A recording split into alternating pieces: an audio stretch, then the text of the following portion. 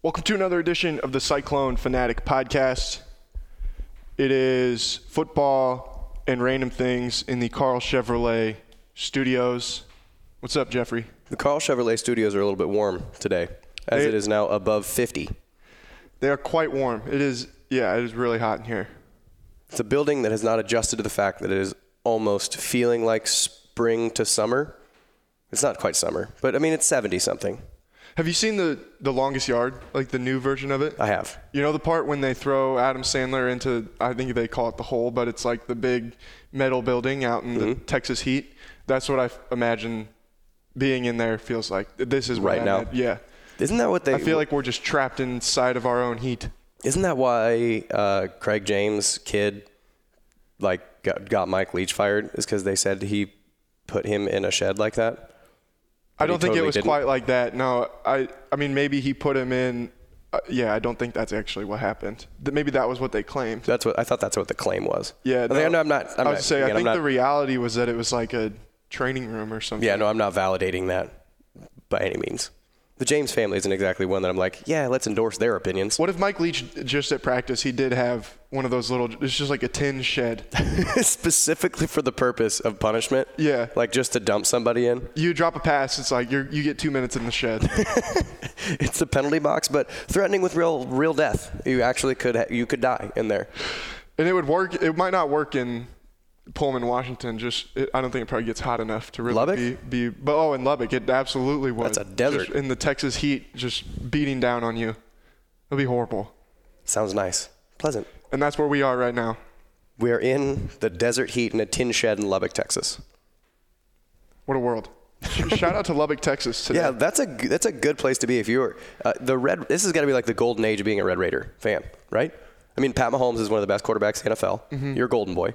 And now your team gets the national championship game with a legitimate shot to win, knock on wood. And I think they will win. Well, I feel like this is as physical as that game was, and I don't know basketball all that well, but I feel like that was just terrific basketball. Like Michigan State, Texas Tech, it was just physical as hell. Like it wasn't necessarily that they were taking unprovoked bad shots, just no one was able to get a good shot. And when somebody got like Cassius Winston maybe made somebody miss and got like a quote easy layup, you're like, oh my God, they just took a good shot. Wow. Good for them. It's the first one in 7 minutes. Yeah. Yeah, it was I don't know, those were two great games. I mean, the Final Four was about as good as I think you could really hope for it to be. What's your take on the Auburn-Virginia refereeing at the end of the game? The one that I think is more problematic was the missed double dribble.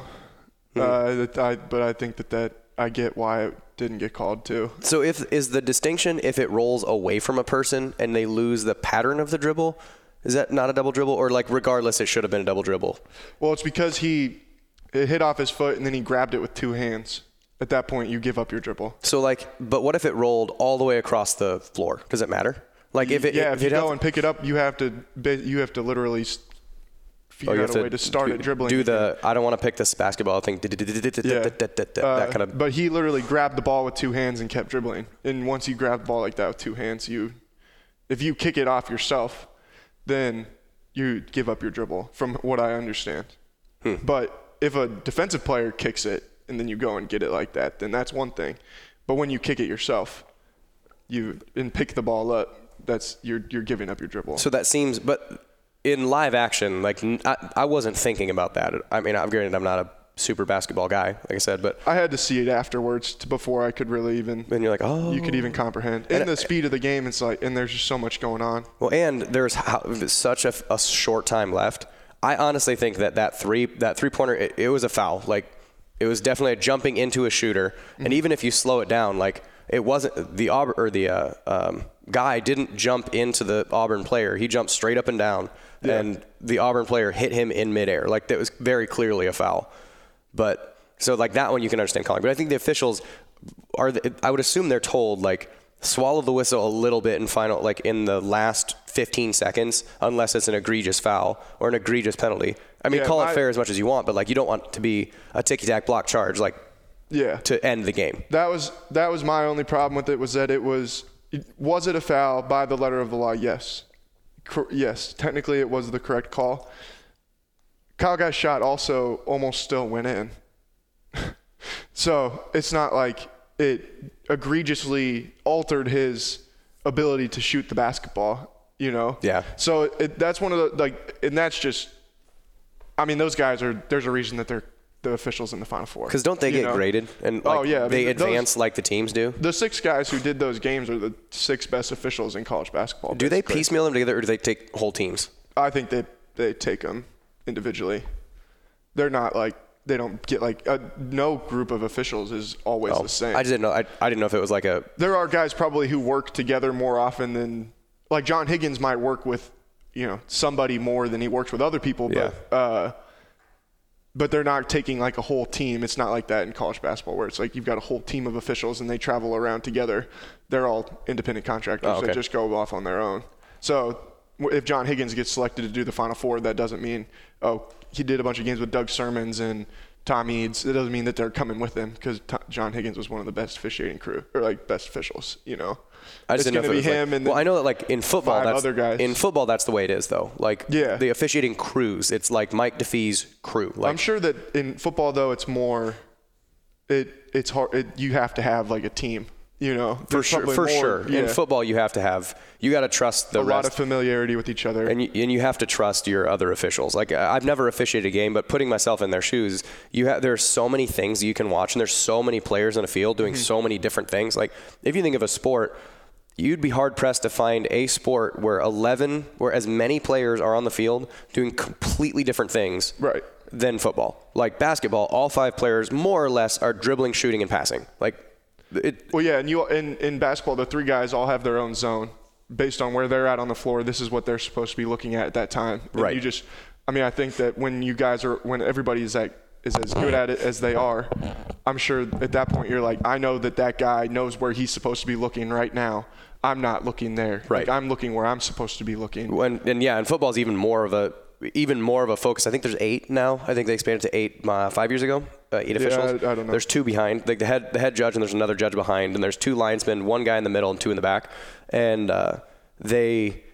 you are only looking at a very short, specific thing at any given time, and so that's how And then you have to be able to negate that. Like you have to trust if someone comes in and says, no, hey, Mark, that's not what happened. Like I saw it hit the ground. Then you have to defer to somebody else. Like you have to trust amongst the team. Yeah. I just didn't know that was how the officials went. But like that's a tough way to go out. I mean, if you're Auburn, that is a tough way to go out. Yeah, that's kind of where I was at when the game got over. I felt really bad for those kids just because it was, to go on the run that they did to take the lead and then have it end like that. And I don't know. That's just one of those things where I feel like they had done everything that they needed to do to be able to win the game. And then, not that it got taken from them, but at that point it's just like, damn. Like, why can't you let the kids decide something sometimes? And at the same time, Kyle Guy had to step up there and hit 3 free throws that are literally the most pressure-packed free throws. Exactly. Other than maybe Carson Edwards, the most pressure-packed free throws. The only possible way to ever, I think, find more pressure-packed free throws would be 1, if it's the national championship game, or 2, if there literally is no time on the clock and you're standing there by yourself shooting 3 free throws to win the game. Right.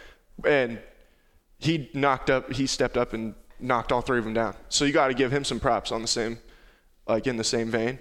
But it's just one of those things where you're like, man, they did everything that they could to try and give that game away. And they managed to snatch victory from the jaws of defeat. Right. And it's crazy, too, to think about Auburn, where they won the first game on where they fouled a free throw or a 3-point shooter with like half a second on the clock, and the guy missed one of the free throws, and that's how they advanced and they're able to advance to the championship, get all the way to the Final Four. That's how thin the margin is, though. Yeah. And look at the how close he was to not fouling that guy. Like that's an inch, maybe. Where if he stays this much more vertical and lands half an inch further back, they might not call that foul, and then you're going to the national championship game. And that's where you sit down and you're like, man, that really sucks. Yeah. You just got to feel bad for those guys. Yeah, that's one of those ones where what was it? It was 2 or 3 years ago when Buddy Hield at Oklahoma and Villanova was in the. They got to the final. Buddy Hield's Oklahoma team got to the Final Four and played Villanova and lost by 34 points in the Final Four. I would way rather have that, get to the Final Four and then just get embarrassed than lose like Auburn did. I think any 4 of those teams, you could have been happy if they won the national championship. Like, you could have been like, okay, I can see it, you know. With how they played? Yeah. There are some Or with how they have played so Or how far. they have played recently, you know. I mean, Michigan State wins the Big Ten, wins the Big Ten conference tournament, probably could have been a number 1 seed. Virginia arguably has probably been the most consistent team the entire season. I think you could say they've been the best team the entire season. Texas Tech, I think, is playing like the best team right now. And then Auburn won the SEC, was a preseason top 10 team. There's no way for anybody to be like, oh, well, that's just a fluke that they were able to get there. Like, all 4 of those teams have been some of the best teams in the country the entire year. And that to me is, it's like whoever won either one of those games, you can look at it and be like, okay, you can point to reasons like, okay, this team legitimately might have been the best team in the country this year. How long ago was the last time a Big 12 team, Kansas in 2008. not named Kansas, was in a national title game? In the national title game? Yeah. That's been a while. Because Kansas has done it, only twice? Bill Self's only played in 2 national championships, right? Lost 1, won 1? No, they've is that right? Well, they lost to Kentucky that year, 2012, and then won 2008. Have they not been another time? I don't know. I don't think so, because that was the Morris twins in 08, wasn't it? No, that was like Mario Chalmers. Oh, right. Man, I can't. Maybe they've only been to 2. For some reason, I feel like they've been to more than that, but I could be wrong. But then they went in the year that Carmelo won, 2003. That was Carlson and Heinrich, and they lost in that one. Yeah. That was with Roy Williams as their coach. But that's also, in that national title game with Kansas. I mean, so now we've got Well, that's what I'm saying. I'm just thinking of other Big 12 teams that have been there. Oklahoma went at some point in the 80s. They played Kansas, I think, in the national championship game with like Billy Tubbs. So let's just go with it's been a while. Yeah. Well, I can tell you that the last time a team that's currently in the Big 12 won the national championship, and it wasn't Kansas, it was 1946. Oklahoma and A&M won back-to-back in Is that now Oklahoma 46. State? Yeah.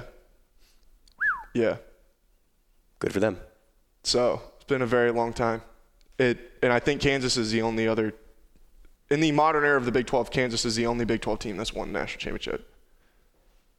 Yeah, because you'd think, we'd remember the other ones. Yeah. How crazy is it that it's Texas Tech that might be the other team to do it? Chris Beard. Good for him. Chris Beard is one heck of a basketball coach. All right, so we have not talked about anything that we haven't expected us to talk about. But all right, well, I'll get it on the record. Who you got tonight? I think Virginia. I think that because any one of those, any one of those 4 teams, this is going to be I don't mean heavyweight fight in the sense of these are big, the big names in the sport, but heavyweight in the sense that it's going to be less up and down. Mm-hmm. Either team could run if they want to. Texas Tech can run if they want to, but they would feel more comfortable in a half-court set. And Virginia obviously is more comfortable in a half-court set. Absolutely. So this is going to be the shot clock's going to be down at 7 before they take their first look. I'm looking to see what the over-under is because 124. Yeah, I mean, my buddy told me he thought he was like, I wouldn't be shocked if it's 110. It's 117.5. Yeah, low. Yeah. And so this is going to be an absolute. I mean, it's going to be. I think it'll be much more similar to Texas Tech's last game, where it's ugly. Well, yeah. The other thing that I think Virginia has is Tariq Owens is not going to be at full strength. He is playing though. He is not going to be at full strength. I mean, he's going to play. He's sure, but you don't sprain an ankle and 2 days later have a fully, because that dude relies on effort and explosiveness. That's his game. And when you have a sprained ankle, you have to change direction and jump. The way that his ankle rolled, I've had that sprain before. Different sport, but it hurts worse 3 days after it happens than it does when it happened. Yeah. So he's not going to be at full strength. So I don't think. I think he is one of the big pieces because Odiasi, they're gonna go at Odiasi to get him in foul trouble. I'm guessing to make Owens work on that bad ankle. Yeah. The other thing is that it's the national championship game, so think about what your adrenaline will be like. Still, but no, I get what you're saying. I'm just saying he won't be able to change directions like he normally will, and that they will go at him like that until they put a needle in his ankle and he can't feel it and say, Tariq, can you feel your foot? Is it? Yeah. Okay. Well, we got to put another one in then. I think just Virginia, just because it's just a trading punches to the face. Yeah, I think Texas Tech's going to win. I think they're playing like the best team right now. It's going to be good, though. It will be good. All right, want to talk about some football? Sure. We talked to the receivers. Talked about receivers on Thursday. Talked about the offensive line. With this group of receivers that they've got coming back, what do you look at as being the most important thing when it comes to replacing Hakeem? They need just a guy who can take single coverage outside, because you're going to get it. The amount of bodies they have towards the center of the ball, that's where their most skill is now, is your best receivers are your 2 slot receivers, or Deshaunte. Could Tariq play on the outside? Potentially he's little, yeah. But so is Antonio Brown. Mm-hmm. I mean, so I don't know if he could. I think he absolutely could. But his skill set is much more suited to being a slot. I would honestly think that Deshaunte would potentially fare better out there because I think he's stronger. But either way, you just need to have somebody, whomever else that person is, because if you look at the rest of the offense, like we've talked about, the best position on the team might be tight ends. And you have 3 of them that are really good. And so that puts the focus closer to the ball, which means the safeties can't play as far out, they can't play as deep, because most of the work that's going to be done, most of the potential work to be done is inside the box or near the box. And then your best receivers are your next shot outside of that, which are Tariq and Deshaunte. Mm-hmm. So they have to have somebody, like Landon Akers has to become a dude that's consistently getting receptions. He's not just a guy that's running off coverage. So Landon Akers or somebody has to be someone that has, when you do get a single coverage, because the safety's eyeballs are they're playing cover 3 because they got to spin somebody down to protect against the run or against the tight end run, like any interior tight end passes, that you're getting more one-on-one coverage. You have to have a guy that can beat that and keep that explosiveness open. Because I don't know, who's the vertical threat? Who's the guy that is going to take? It's got to be Tariq. He was probably one of the, outside of Hakeem, he was probably their best one last year. Right, but if there is obviously Hakeem was the dude. Yeah. But when it is the guy that changes the dynamic of the coverage, and I think the best place for that to exist is outside, because it's so far away from everything. There's naturally space built in, where if a slot receiver, you can pass that off to 3 dudes before he gets to the safety level, because you can have a corner fade in, you can have a linebacker fade out, and you can have a safety that kind of hovers. So yes, he's a vertical threat on like posts and stuff like that from a slot position, but your vertical threat should be an outside guy. Maybe that's Sean Shaw. Maybe Landon Akers develops a better deep game because of all that pressure, all the pressure the interior of the offense is going to present. But I think my biggest question is, who steps up to be the guy that is, one, the vertical threat that can extend the defense and not let, when I say cover 3, obviously we've talked about this before. It's middle open, middle closed, whatever. And cover 3 is the number of the coverage is how many deep players there are. Mm-hmm. The cover 3 is different than most other coverages because you only have 1 deep safety. Your corners are the other 2. So the 3 in this cover 3 are corner takes a deep third, one of the safeties, usually the free safety, will take the middle third, and the corner will take the other third.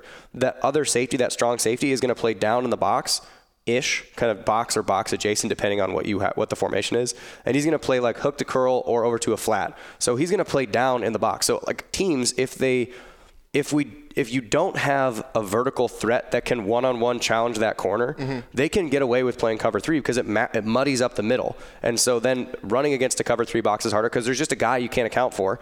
Or throwing into your passes is harder because there's your 4 defensive linemen, your 3 linebackers, and now a safety's down there. Yeah. And so it's like an 7.5 man box, depending on what your cover 3 looks like. So it can be challenging to get anything going if you're not able to pull them out of that. So if you have someone that can pull them out of that, maybe, like I said, maybe that's Landon Akers, maybe that's Sean Shaw, maybe that's somebody else. But I think you need to have somebody that is a threat to make them not just sit in a safety low position. Mm-hmm.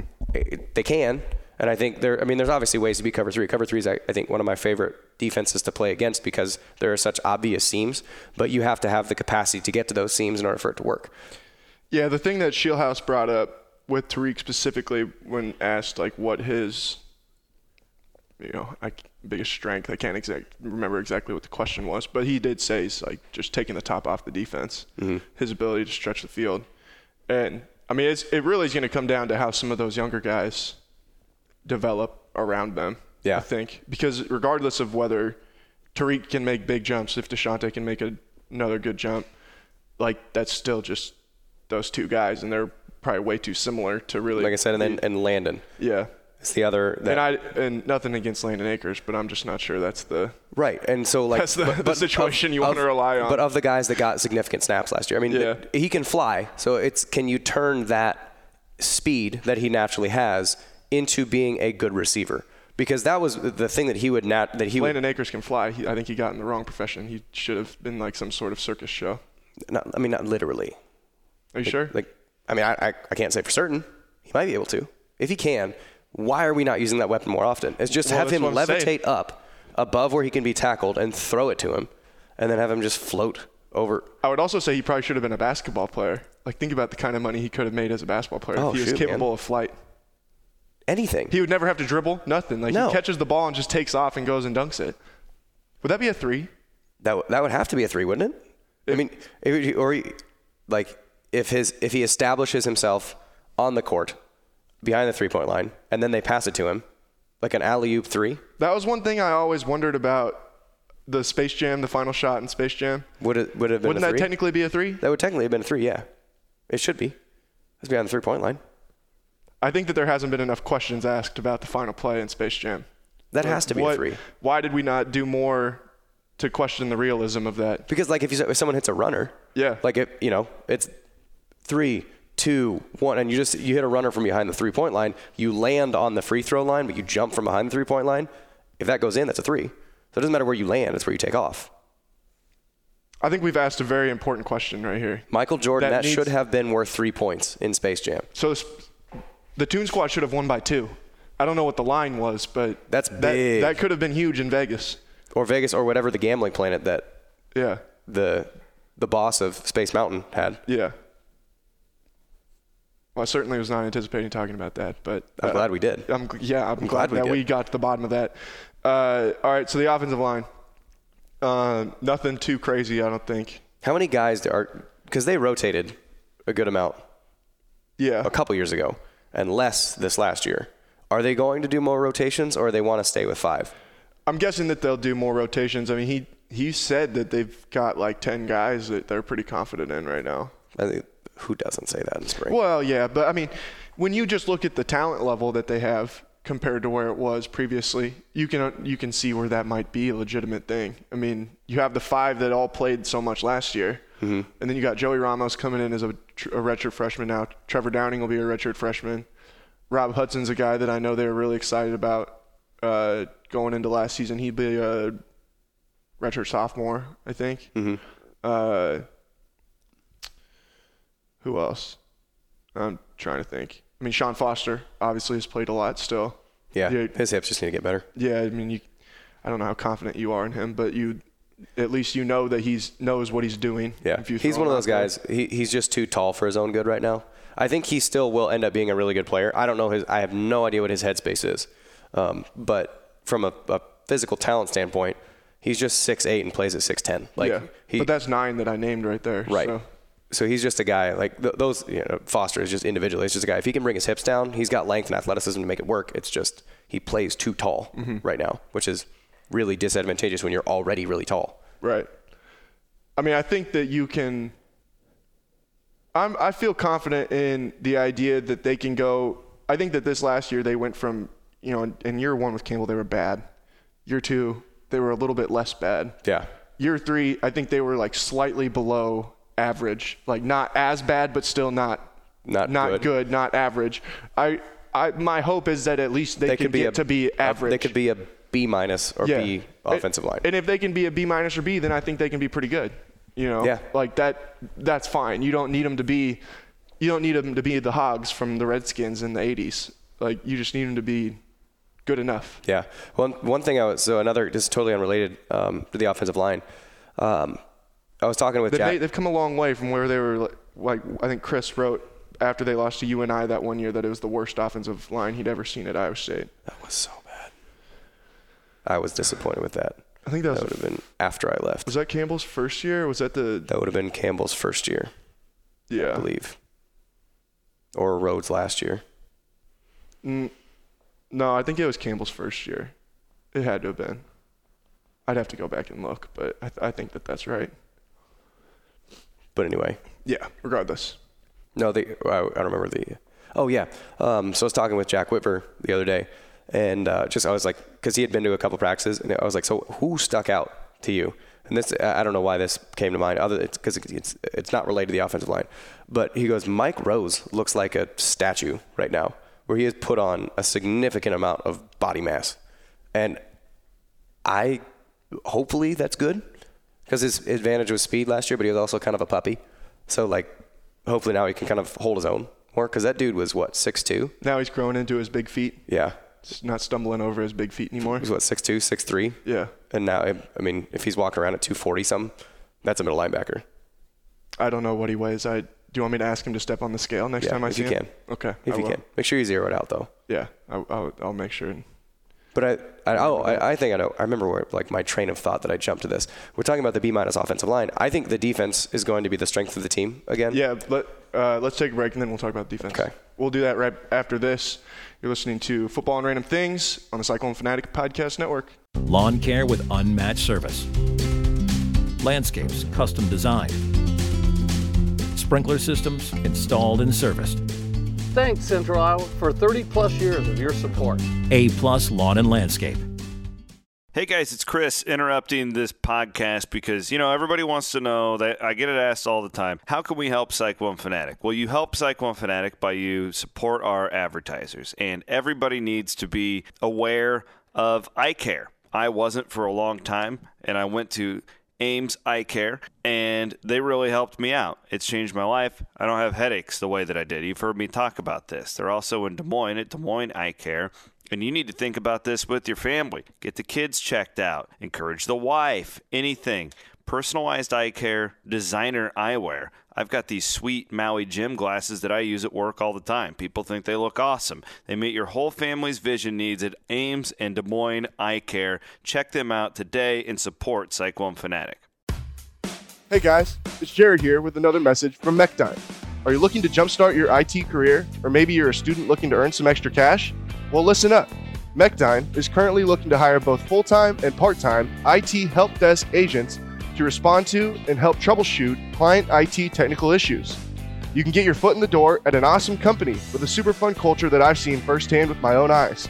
So go visit the career page at mechdyne.com. That's MECHDYNE.com. Check them out today.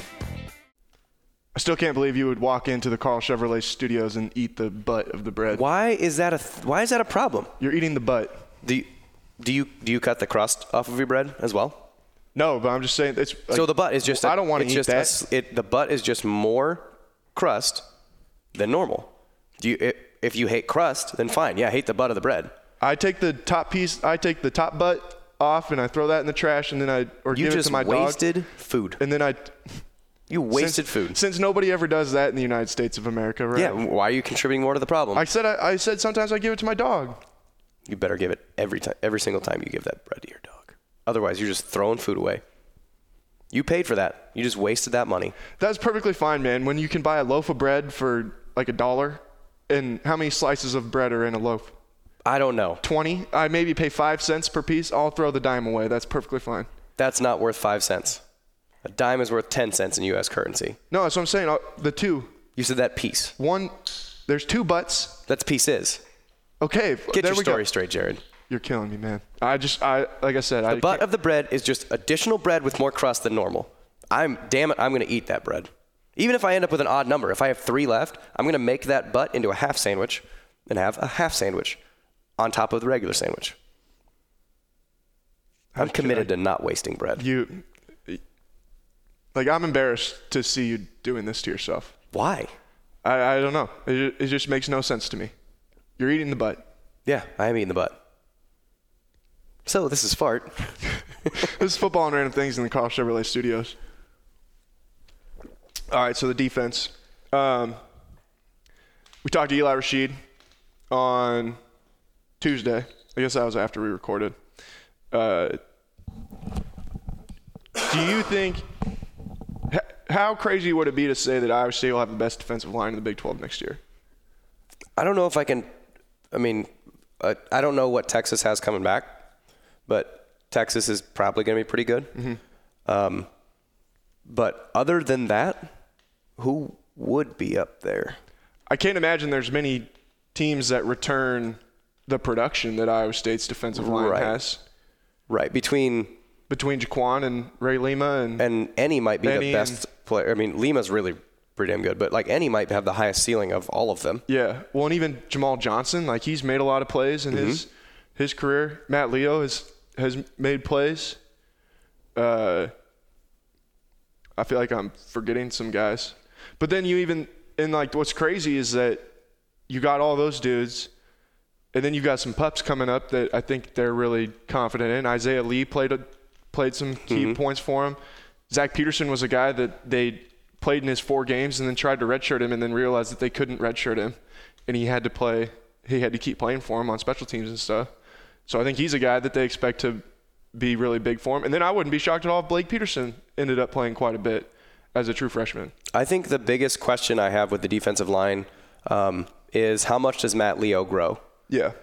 Not as a person, because if you could design physically what a defensive end would look like, it's Matt Leo. I mean, the dude has -7% body fat. He's 6'7", 280. That guy's going to play his best football after he's at Iowa State. I'm almost willing to guarantee just because he's very new to the sport in general.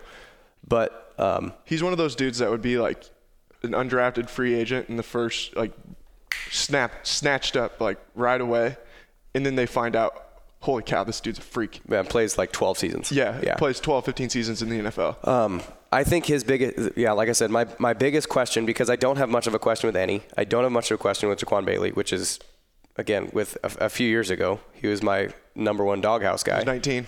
Number 19. And now he's number 3. Now he's Bailey. He's Jaquan Bailey. He's earned a name. But then Ray Lima is obviously the guy that's holding everything down in the middle. And so you have, assuming they stay with the 3 down front, which I think at this point we can probably assume is the case. But those 3 I don't have much of a question with. And I'm going to guess that those 3 play 70-ish% of the snaps, probably. But then the 30%, you can't have a significant drop-off. And honestly, I think Lima will probably rotate more because Jamal Johnson has done such a good job. They'll probably rotate him in a lot more different situations. So I think Johnson's a better pass rusher. Well, the thing I think that's interesting is that when you start in the 3, but you have so much flexibility with all those different guys that you can always go into the 4. Yeah. And when you just have to be able to practice it. Right. Well, yeah.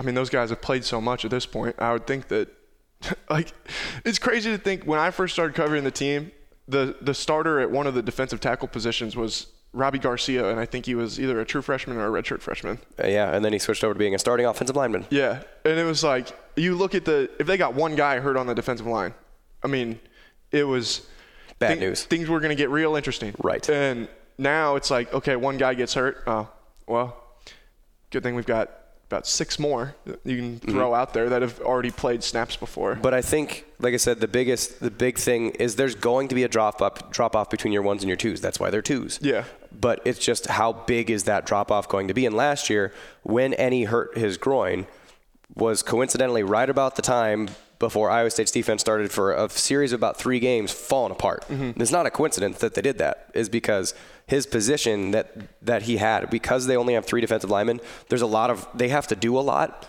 and you have to be in the right spot every single play. And Any usually is, and Leo usually wasn't. He's a freak, and he can push someone around. Just move, I want you to go over there. But he doesn't exactly know why. And a lot of times we'll overplay everything. Yeah. And so he'll get 14 yards up the field, and then they'll run right underneath him. So he'll just be out of place, and that just comes with because you're coached as think of coaching a 12-year-old how to play or 10-year-old how to play football for the first time. You're all right, get into your chest and push him backwards, and they're okay, and then they start pushing him backwards, and it's like the blind side where he's pushing him 50 yards down the field. See, and would it shock you at all though if going into this year, I mean now it's his 3rd year in the program, if he made a jump and ended up with 6, 7 sacks this not year? even remotely. No, because his thing, it's not physical. Yeah. His technique is actually okay. His technique is fine. His physical ability is off the charts. It's just his football IQ, his understanding of where he has to be and why he has to be there, that will come with repetition. So I think that, again, I don't know if he is going to take this big step forward, but if he does take this big step forward, then you have a serious set of defensive ends. Between those three, and I don't know who the fourth ends up being, but if you I think it would probably be Zach Peterson from what I've been able to gather. But either way, your top three guys then would be Bailey, Wazirike, and Leo, excuse me. Those three, that's a problem. That's the best three defensive ends in the Big 12 probably. Yeah. If you have all three of them at a high production level. Well, and what's crazy too is it just is crazy to look at the entire group on the defensive line, and basically everyone that they have are dudes that they legitimately had to go out and win recruiting battles against like legitimate programs to get them. And he really is the only one that they didn't, but that was because of other stuff. I was going to say, who did Any have to be? Things, I think. Well, and he was maybe committed to I think he was committed to Toledo originally, but I mean, he had interest from a lot of different places. But like I said, I think the academics were a little bit suspect because I think that's why he didn't get on campus until like the week before school or something like that year. I'd have to go back and look, but I'm pretty sure that's right. But Bailey had to win him from Florida and Virginia Tech. Yeah, especially Virginia Tech. I mean, I think I don't know if you've ever seen that video. Or I think he pulled off his shirt and had a Virginia Tech shirt on and then pulled it off and had an Iowa State one underneath that. I think that's what happened. But and then Matt Leo, obviously they beat Oklahoma to get him. And then like with Zach Peterson, I mean, they had to beat a bunch of people right at the end. I think he had Minnesota and Nebraska and Iowa and basically everybody coming after him right there at the very end of in the second cycle. Mm-hmm. Blake Peterson, you beat out at least Minnesota, Nebraska, and Iowa that I can remember. They've legitimately had to win some recruiting battles to get these dudes. And it's not like you're just throwing a bunch of no-name, random-ass guys out there all the time. Well, and I think if you look across the board, your starting three are probably all NFL players. Yeah. I mean, I think you can look at Iowa State's defense from – look at that team from last year. I think – all three of those starters on the defensive line will play in the NFL. I think Brian Peavy will play in the NFL. Greg Eisworth will probably play in the NFL. Willie Harvey could play in the NFL. Would it shock you if Mike Rose played in the NFL? No. Marcel? Maybe.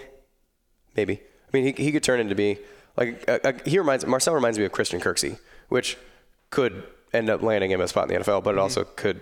Kirksey wasn't that good in college, in my opinion. And then. I mean, some of the cornerbacks that they rotated in there, the guys like Datron Young, he's really short. That would be kind of his thing. But Anthony Johnson, I mean, DK McDonald told us last week he thinks that Anthony Johnson has all the tools to be the best cornerback that ever played at Iowa State. That's a high praise. And that's crazy to think when you think about some of the cornerbacks that have come through Iowa State. Right. And, I mean, that's 10 dudes out of the, 20 that maybe consistently played for them that all legitimately you could see a path to where they could eventually play in the NFL. Yeah. Well, and I think the highest likelihood of those guys is if you look, like I said, just look straight on the defensive line, is between Bailey, Lima, and Wazirike. Those three guys, if they have solid production, Wazirike has 2 more years, right? And Bailey and Lima will be seniors. Correct. So those guys, if they have solid production for the next year or 2, if necessary, I would think that they would be draft pick guys, which is, again, crazy. To think that Iowa State has the potential to have linemen being drafted. Mm-hmm. That's a solid program. That's why Alabama and Clemson are so good, is that we're the best defensive linemen, we're the best offensive linemen. Right. Alabama and Clemson. And that's, you build from the inside out. And that... Well, and that doesn't even count Matt Leo. Right. who like we just talked about, might play his best football after Iowa State. Yeah, because he's a guy, I think he's not quite as much of a head case as David Irving is, but the David Irving model is where he just didn't know what he was doing, and just stupid athleticism and stupid length, and all of a sudden he gets into a good situation and it's like, oh, okay, well, he turned out to be okay. What do you think of your former teammate? He's a nutcase. Nice guy, but man, he's in his own head. It's interesting. Yeah. I mean, especially the way that now his career is ending. Yeah. I don't know. He's an odd bird. I get where he's coming from, kind of his issues that he's got right now, with the NFL. But it's also man, you got everything out in front of you right now, dude. Make this point when you have a little more ground to stand on. Yeah. Yeah, I don't know. It's just that's an interesting life choice, I think, to just quit because of that. But I don't know. I'm not the one that's playing in the NFL, so I guess I don't have. He also was going to have his second suspension, and so he's going to be without pay for 8 games, 12 games, I think. Yeah, but I mean, how old is he? He's probably 2 years younger than I am, 3 years younger, 26. I was going to say, I mean, I think me and him are pretty close to 25, the 26, same yeah. age. Yeah, he may be just a little bit older than me. So he's probably 25, 26. Like, that dude probably had his best football in front of him. Just as he kept improving and kept getting older. You look really enamored with that, whatever you just saw on your phone. Are you listening to anything I'm saying? No, I wasn't. What else do you want to talk about? I just want to know what kind of person you are. In a situation that just encountered outside, I parked in a spot, and I got out. And I was running a little bit later than I wanted to. It wasn't late, but like later than I wanted to be. You were late. You told me 12:45. I got there 12:49. Yeah, it was like 12:50. Like I said, a little bit later than I wanted to be. But I parked on the line. You got back in your truck and you straightened out. Didn't Damn straight I did. Do you? I mean, how egregious was it? It was the outside of my tire exceeded the white line. Were you in the other spot? No. I mean, well, in by like a few inches. Because like I said, the outside of my tire was on the other side of the white line.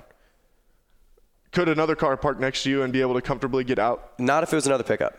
If it was another truck, you could not get in there. If it was a Corolla, like a Toyota Corolla could comfortably sneak into that spot next door. Maybe a Chevy Malibu, Chevy Cruze from Carl Chevrolet. That's true. So do you get out and redo that parking job? I want to know what kind of person you are, Jared. We've already talked about it. You're wasteful because you don't eat the butt of the bread. Just naturally a wasteful person. So you're also inconsiderate of others? Do you get out and back and redo that spot? I don't know. I mean, I would evaluate how egregious it is. You know, like I said, if it's one of those things where I looked at it and I'm like, man, this would really inhibit somebody else's ability to be able to park in this area, then I'd be like, all right, yeah, I need to redo this. But if it's on the borderline, you go, screw it. I mean, it would depend on how much of a hurry I'm in at that point.